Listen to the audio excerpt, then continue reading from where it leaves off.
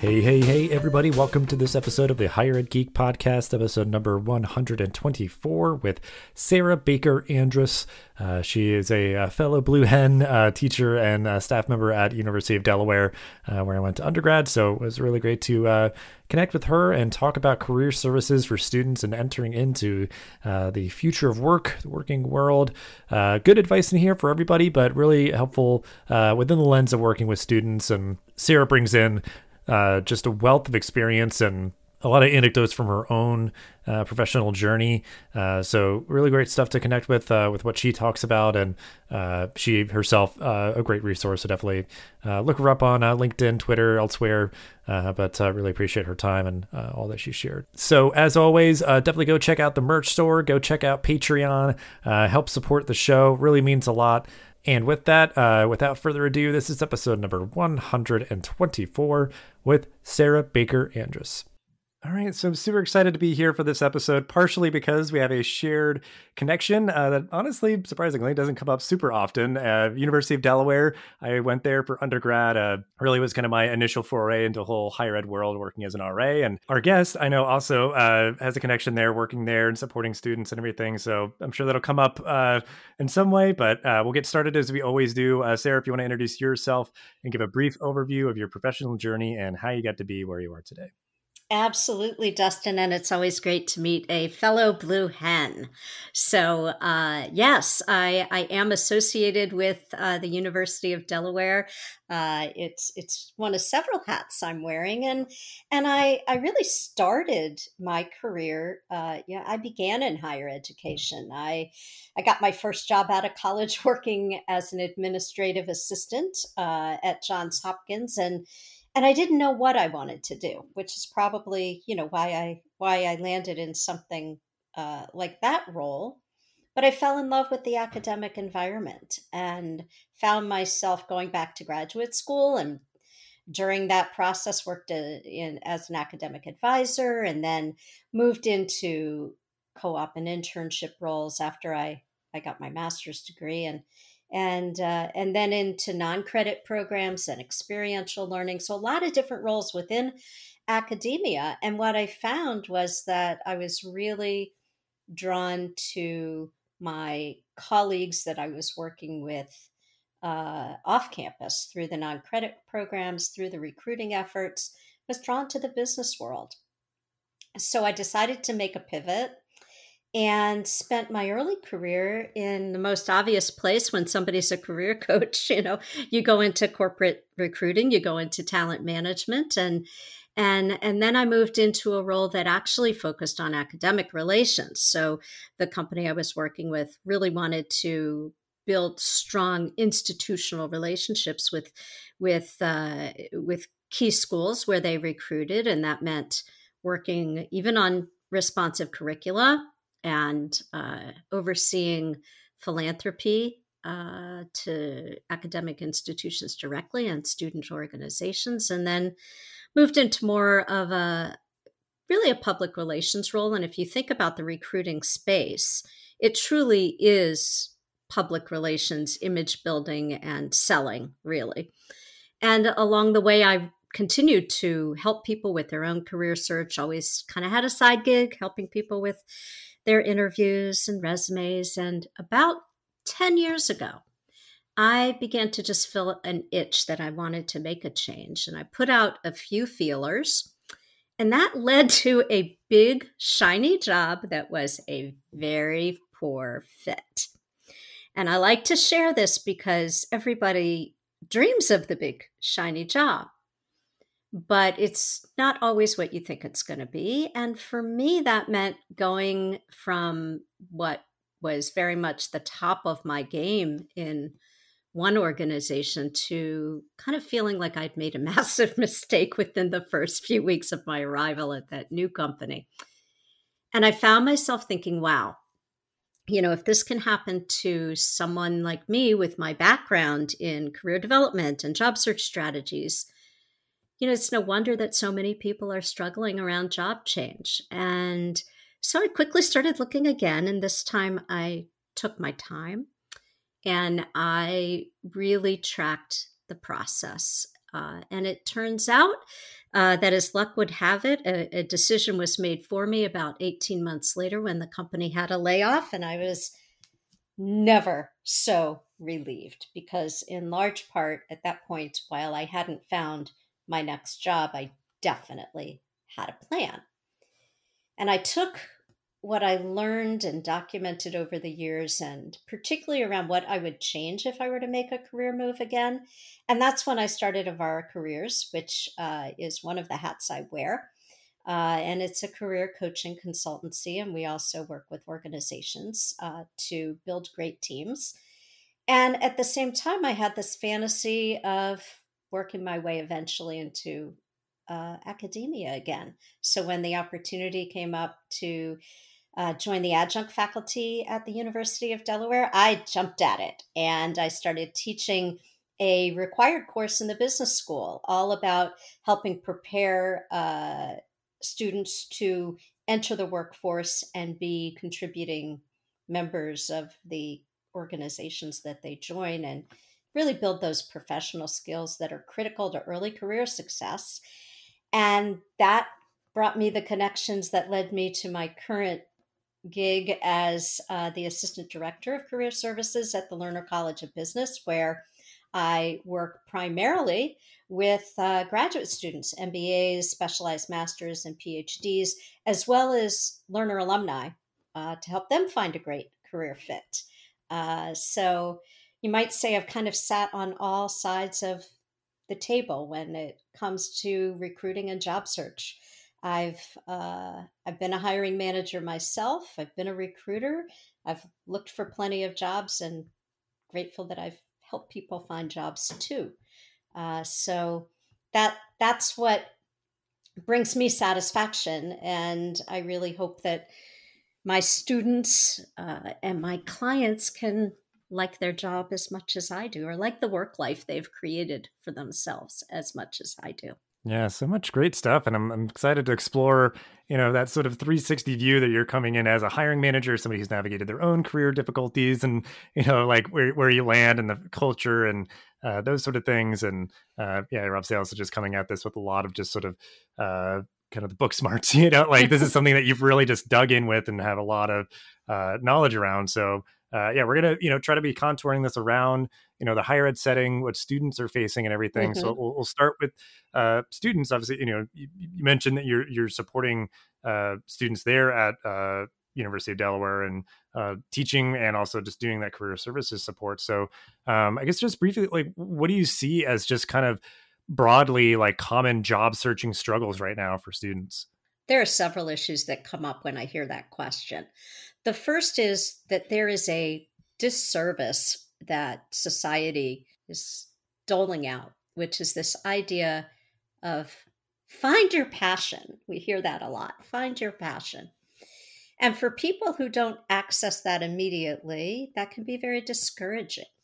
And in my view, finding interest and curiosity are better places to start, because passion can really only come as we approach some level of mastery, and our students don't have that mastery. And so many of them are just listening to the voices of influencers and key people in their life, and don't know what passion feels like because they haven't had a lot of experience with mastery. And how much better would it be if we could say, look for something you're interested in? And I think, to double up on that complexity for our students, it's the pressure that they feel of a forever decision, that somehow their first job out of college feels like the most momentous decision they could ever take. And what I tell my students is, look, it's not a forever decision. In fact, let's just focus on the next best step based on what we know about you today. And there's a lot of fear and uncertainty that they're struggling with because of that external pressure and all the competition. And of course, I think that social media creates unrealistic expectations as well. And so then what happens when we're kind of in fear or we're not certain is we're going to struggle to express ourselves because we're going to be so worried about what employers want to hear, and that can be paralyzing. So we also know that students, like the rest of us, are intimidated by the whole process. Job search is a really scary process because we're putting ourselves out there to be judged by others, whether it's in a formal interview or even in networking circumstances. So, I think a huge challenge for students is they don't know what to say about themselves, and they're way too caught up on saying what they quote unquote should say. Well, and I think too, I mean, yeah, like all those struggles are just sort of very real because there's like, yeah, it's a lot of unknown. It's, job searching. I like often joke it's kind of like dating, like you're just like Yes. having to put yourself out there and be like, Yes. judge me, like me, please. But yeah, but the idea, like, obviously so much of what you've immersed yourself in and like reflected on in your own journey, like there are a lot of great resources, a lot of great people, willing to help, students, especially out with it. Like any campus has some sort of career services support. And I know you're working even like where it's like targeted towards the business students there and the required course they have to take and those sort of things.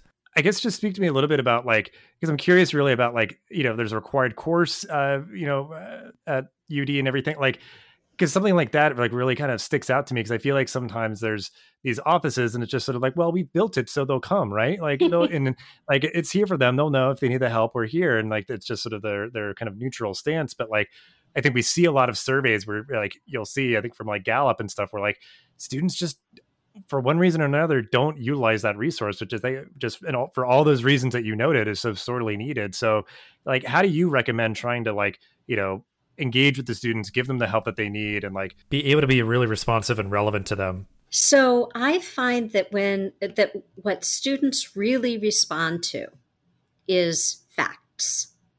And they are driven by so many conflicting pieces of information, and we're all going to be drawn to the easiest thing.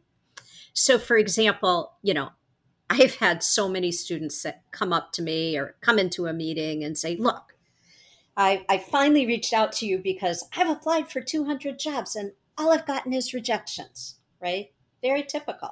The truth is that sitting at a computer and clicking apply is not a job search. And that's not just true for students, it's true for all of us. And there's this false impression that a job hunt is a numbers game. And it isn't the number of jobs we're applying for. It's actually who we can connect with, who we can introduce ourselves to. And we all hate this idea of networking. But when students hear the statistics, when they hear the facts, that, for example, only about 20% of jobs ever appear on job boards. Okay, well, if I know that as a fact, then I understand I may have to target employers and go out to their sites and look at their career pages because, while employers are required to post jobs publicly, they're not required to pay to post those jobs on LinkedIn or Indeed or Handshake or any of these sites, although Handshake is free, so that would be the exception, free to employers. So I do encourage students to really think about how they're going to find out about the jobs that aren't on those job boards they're checking. And I'm a huge believer in the data that we know. Forbes and LinkedIn did research that I think it's 2018 research now. That's the most recent, but 85% of professionals who found new jobs did engage in a conversation with somebody at the company or got a referral or did something other than click apply. So what I think is critical is that piece of building connections and helping students get fluent in what they bring to the table. So why doesn't a student even come into career services? Because perhaps they sense that it's going to be a lot of work, that it's going to be facing themselves and making some decisions, and it's easy to put off something that's not imminent. I don't think they understand the tremendous value of the services that are out there and how much somebody, who's a career counselor can help them identify the skills and abilities they need to talk about themselves with confidence. So, for example, the first thing that I work on with any student is, what are you going to say when somebody asks me, tell me about yourself? What do you want to say about yourself? And helping them understand what that question is really asking for. And when you know how to answer it, it's an amazing gift because it's a way to kick off a conversation and lead with your strengths. I think another important thing to share with students is they're living in this space of anxiety of will they hire me, which is the wrong question. So instead, what if they ask the question, do I want to work here? And that is a much more proactive versus reactive type of feeling. It feels better. It feels more confident. And in order to know if I want to work here, well, you can kind of look back, and I'll actually refer back to one of your interviews regarding appreciative inquiry on your podcast. I think it was back last fall. And I use an appreciative inquiry approach when working with students where we focus on their high point achievements and ask them to reflect back. Think about a time when you felt great about an accomplishment. And tell me about that. And what were the skills that helped you achieve that high point moment? What talents did you bring to that? What personal traits contributed to your success with that? What obstacles did you overcome and how did you do that? And the more stories they can create and the clearer they get on their skills and abilities and personal traits, that's what builds the vocabulary that leads to confidence and meaningful conversations with people about what they want to do. And it certainly helps in interviewing with more confidence as well. Yeah, that's really great advice. And I think, yeah, hopefully it would help any student feel a little less scared. Cause I think that's a big part of it. Like you said, just sort of the finality, around, yeah, it's like, oh, you're making this decision that's going to impact the rest of your life. And it's like, talk with people. I was talking with someone recently, and the idea of like learning from mistakes and just sort of like, yeah, we're all still here, like we made mistakes and learned from it. So even if that's the case, it's like, yeah, be as well prepared and informed to make the right choices for yourself with all this. But right. And I often will tell students, let's say, okay, let's imagine you take this job and you discover it's not a good fit. It might not be a fit on skill. It might not be a fit on employer. It might not be a fit on pay and benefits. There's lots of areas where we might have a misfit, right? But the process of learning what is that fit, it's iterative. We're going to learn more with each move. And if we looked at our careers as instead of a one and done decision, if we looked at it as a choose your own adventure, to go back to that book from childhood, you can be traveling a path, and then you can see another trail in the woods. If you're a hiker and you see, oh well, I could go over there. All the trails are going to lead to this to the uh, some impressive overlook or the peak of a mountain or a waterfall or a pond. It doesn't matter. The key is that you're learning as you go along more about the adventure. Some trails might be, you might stumble a little bit, and others might have really sure footing. All of it is going to give you data and information about you and help you make the next choice. Yeah, absolutely. I think like the choose your own adventure, because yeah, it's like you can have this opportunity to sort of like double back or redo or whatever. Is that like, yeah, you might be kind of trudging through the mud or like kind of feel as though you're lost in the woods, but then like, yeah, you sort of happen upon something where it's like, oh my gosh, I never even thought that this would lead to this or something. So That's exactly right. And it also gets to the idea of mastery. So I think what's particularly difficult for this generation is that they are not really good at being bad at things, and we've created a nightmare because everybody wants to be, good, and they're not used to failing, and mastery takes patience and effort, um, which is not something that this particular generation of students is super experienced with, to hang with something and get better at it. And so I think that's the other advantage of trying some things, is giving yourself room to maybe just suck at something and then improve.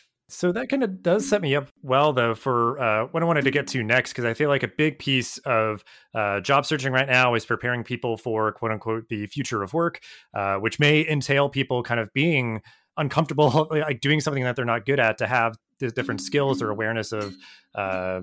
Things like business analytics or something that they might just need to be more informed about. So really quick though, if you want to just make sure that everybody understands, if you want to give a brief definition of the future of work, and then we'll kind of give some more context to it. So, the way I would define the future of work is that it means considering two things. One is very thoughtful identification of who you are and what you offer in the workplace and how you want to contribute. And then thinking about the trends in the world and in the economy and in the job market that are going to impact where you land there. That's how I think about the future of work. But as far as the way I'm looking at it, and I'm not sure whether this is the direction you were looking for or not, but the pandemic has really already dramatically accelerated trends that we were already seeing.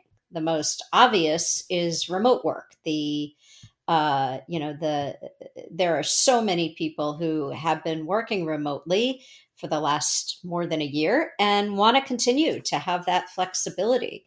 Then there's also the importance and the rise of artificial intelligence and machine learning, as well as e-commerce. The uh, the nature of the virtual world we've been living in since last March has really ramped up the acceleration of all of those factors. And I think we're going to definitely see many workers who are going to have to build new skills, who are going to have to change their professions. And I think there is an tremendous opportunity there for higher education, but it's going to demand our ability to pivot quickly, which is not always something that we're known for in academia. The other observation I'd make, which is more anecdotal, is that I am seeing people voluntarily opt out of specific industries because of the impact of the pandemic. It's exposed workplace conditions that are leading people to make a conscious decision to do something else. So, for example, we're hearing stories of restaurants being unable to fill open positions as they open back up. And I have several private clients who've decided not to return to teaching in the fall. So I think that what we're looking at is underlying issues with pay and work environments across a number of industries that I think are going to need to make structural changes in order to attract talent. And, we've even seen as the job market has opened up in the past couple of months, we're seeing people demand more in terms of flexibility, and not just regarding remote work, but more money. And companies are going to have to respond to to get the people they want to work, to attract the best candidates. And then the other thing I'll say is that, we all know, and have probably been times in our own lives when we have just put our head down and slogged through work saying, not a good time to make a change. But now I think because of the pandemic, it has made so many of us reconsider our priorities and what's important to us and, candidly, what we're willing to put up with. So I think when we talk about the future of work, all of those things are we're going to see that play out in the next couple of years. Yeah, I mean, I always love asking these sort of deliberately broad questions to see how they sort of strike people. So yeah, appreciate everything that you kind of hit on there. And I guess just anything, just to put a fine point on it, because I think what you were getting at too is sort of on my mind a lot of like, helping to prepare students for these things, which, just an aspect of it is that it's sort of unknowable necessarily what like certain changes might come that we don't even know about yet. But yeah, just like how do you prepare students for that? And I know part of it is just trying to make sure that they understand that there is that opportunity for lifelong learning and continuous development with any number of different resources and stuff like that. So, it might kind of just get into the next question I want to ask about like other, other resources you might share, but just like, yeah, like how can we better prepare students for this quote unquote future of work? Just, I don't know what comes to mind for you. Well, I love this question because I think there are things that I think there are some specific things that we are already doing. And let's not lose sight of that. And some things that probably we're going to need to add to, the palette of what we offer for students. But specifically right now, we really need to help students prepare to work independently because remote work demands that. And a number of companies are making decisions to stay remote. So a student's going to need to be able to prove that they can work independently. And this is a generation of students who is used to and prefer to be told precisely what to do and how to do it. And they want immediate feedback. And that does not work in a remote environment. So one of the best things we can do is build that independence, show them what that looks like, show them how to talk about it, and help them communicate really effectively in a virtual environment, whether that is the importance of tone in an email or behavior on a Zoom call. These are very specific skills that we can really address pretty quickly, I think. And I think students will get it as we talk about it. Another thing that is already changing is interviewing. So interviewing has changed dramatically. The most recent research is showing that where a typical, I think, interview to offer might be 23 days back pre-pandemic. It's now inching up towards 60 days. So it's taking longer. There are more steps, and it's going to be increasingly virtual because companies, I think, just as humans, naturally, we feel that we need to take more care when we can't meet somebody in person. We probably overestimate our ability to evaluate somebody in person, but that's another subject. But companies are taking more care. They're involving more people in the process, and that takes longer. And there are simple things like even getting comfortable asserting yourself in the breakout room of a career fair. And what does that look like? And how do you speak to a recruiter in a breakout room? And what do you say? And how do you introduce yourself? These are really granular, very specific things students are going to need to know how to adapt to. Well, I think just one last thought on that is that like it is sometimes like, yeah, like time well spent to, educate somebody on that, especially, young students, because there's often this presumption with things like social media and technologies where it's like, oh, they've got it. They understand, like they're fine. And it's like, well, yeah, I mean, like socializing with their friends and just like, kind of, just informally hanging out. And it's just like, no, let's make sure that even just the stuff of like, where are you going to take this call from? Like, do you have good lighting? Do you have like a good, just sort of framing for your video? And yeah, like, how are you going to introduce yourself and do those sort of things? And, Precisely. So yeah, it's just really good. There's like a tangible way that you can better prepare students for all this. So, and it's not hard. That's the good news. Is none of this stuff is hard. They're perfectly capable of it. It's just that they don't even know what they don't know. So by sharing this information, I think we can highlight the sensitivity. And I will give you a quick anecdote. In my class, of course, we're on Zoom. And one of the things that I say in my syllabus is that if your camera's not on, you're not present. It's really hard to be present if I can't see you. And the name of the class is actually Executive Presence and Problem Solving. So I was talking with my class about this the other day, and I said, how are you showing up? How are you sitting? Do you have a hat on? Is there laundry in the background? Are your roommates running back and forth behind you? This is all a part of your brand and how you present yourself. And they get it as soon as you point it out to them. And the other really cool thing about this Zoom learning is, at least at UD, we capture these videos. And so I've been able to send students back and say, go look at yourself in that video. Is that the way you want to be presenting yourself?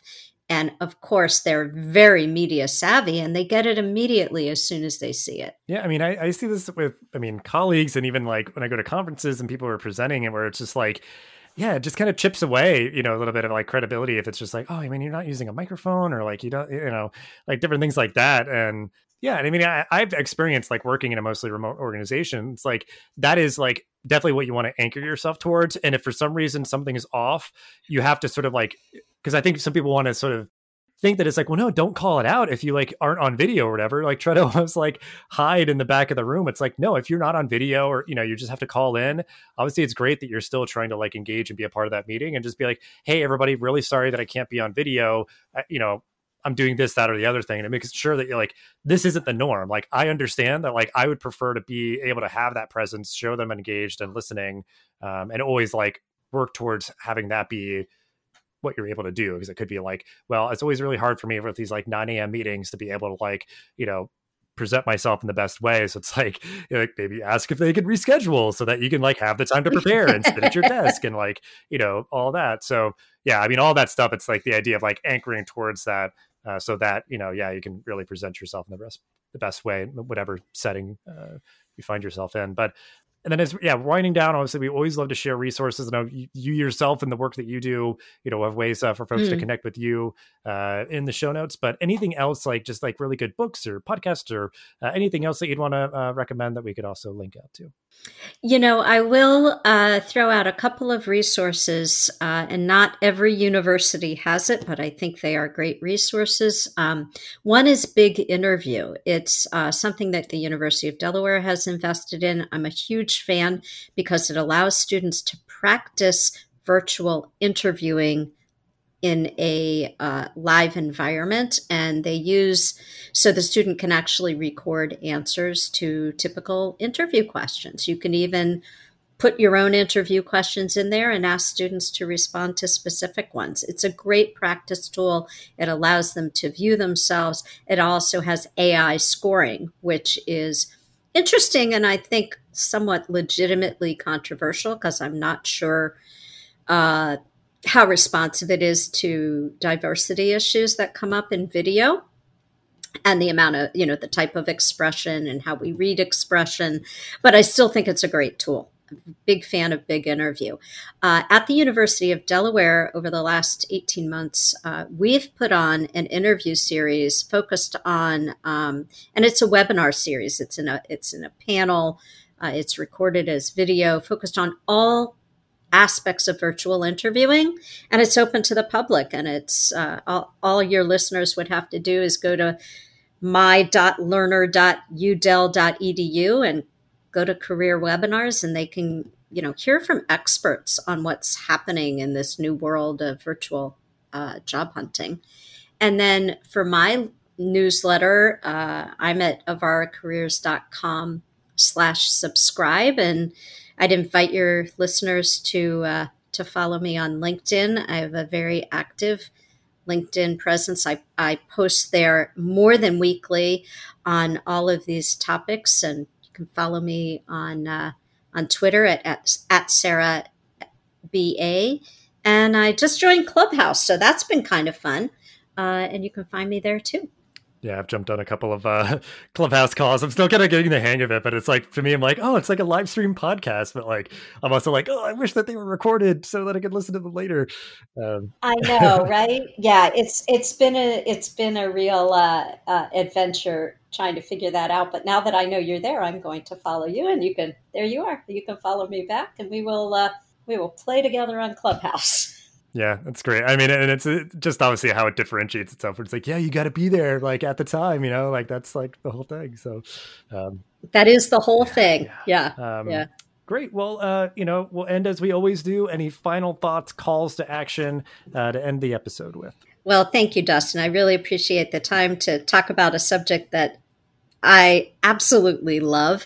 And in terms of calls to action, I will just say that that the more you can approach students where they are and make it, really about them, really make it about them. The key, not just for our students, but for us, is to figure out what we want to say about ourselves. And we're in a great position to help our students do that. Yeah. And hopefully, yeah, I mean, this equips people with some strategies to help students feel more at ease, keep up with all the kind of best practices around supporting students as they begin their journey into the career world and everything. But yeah, I mean, just so many great resources and obviously ways to connect with you as well. So yeah, thank you so much for all that you shared and giving some time here. And yeah, just really great stuff. Thank you for the opportunity. Thanks for listening to this episode of the podcast. Make sure to rate, review, and subscribe so you never miss an episode. Thanks again for listening, and we'll see you in the next episode of the Higher Ed Geek podcast.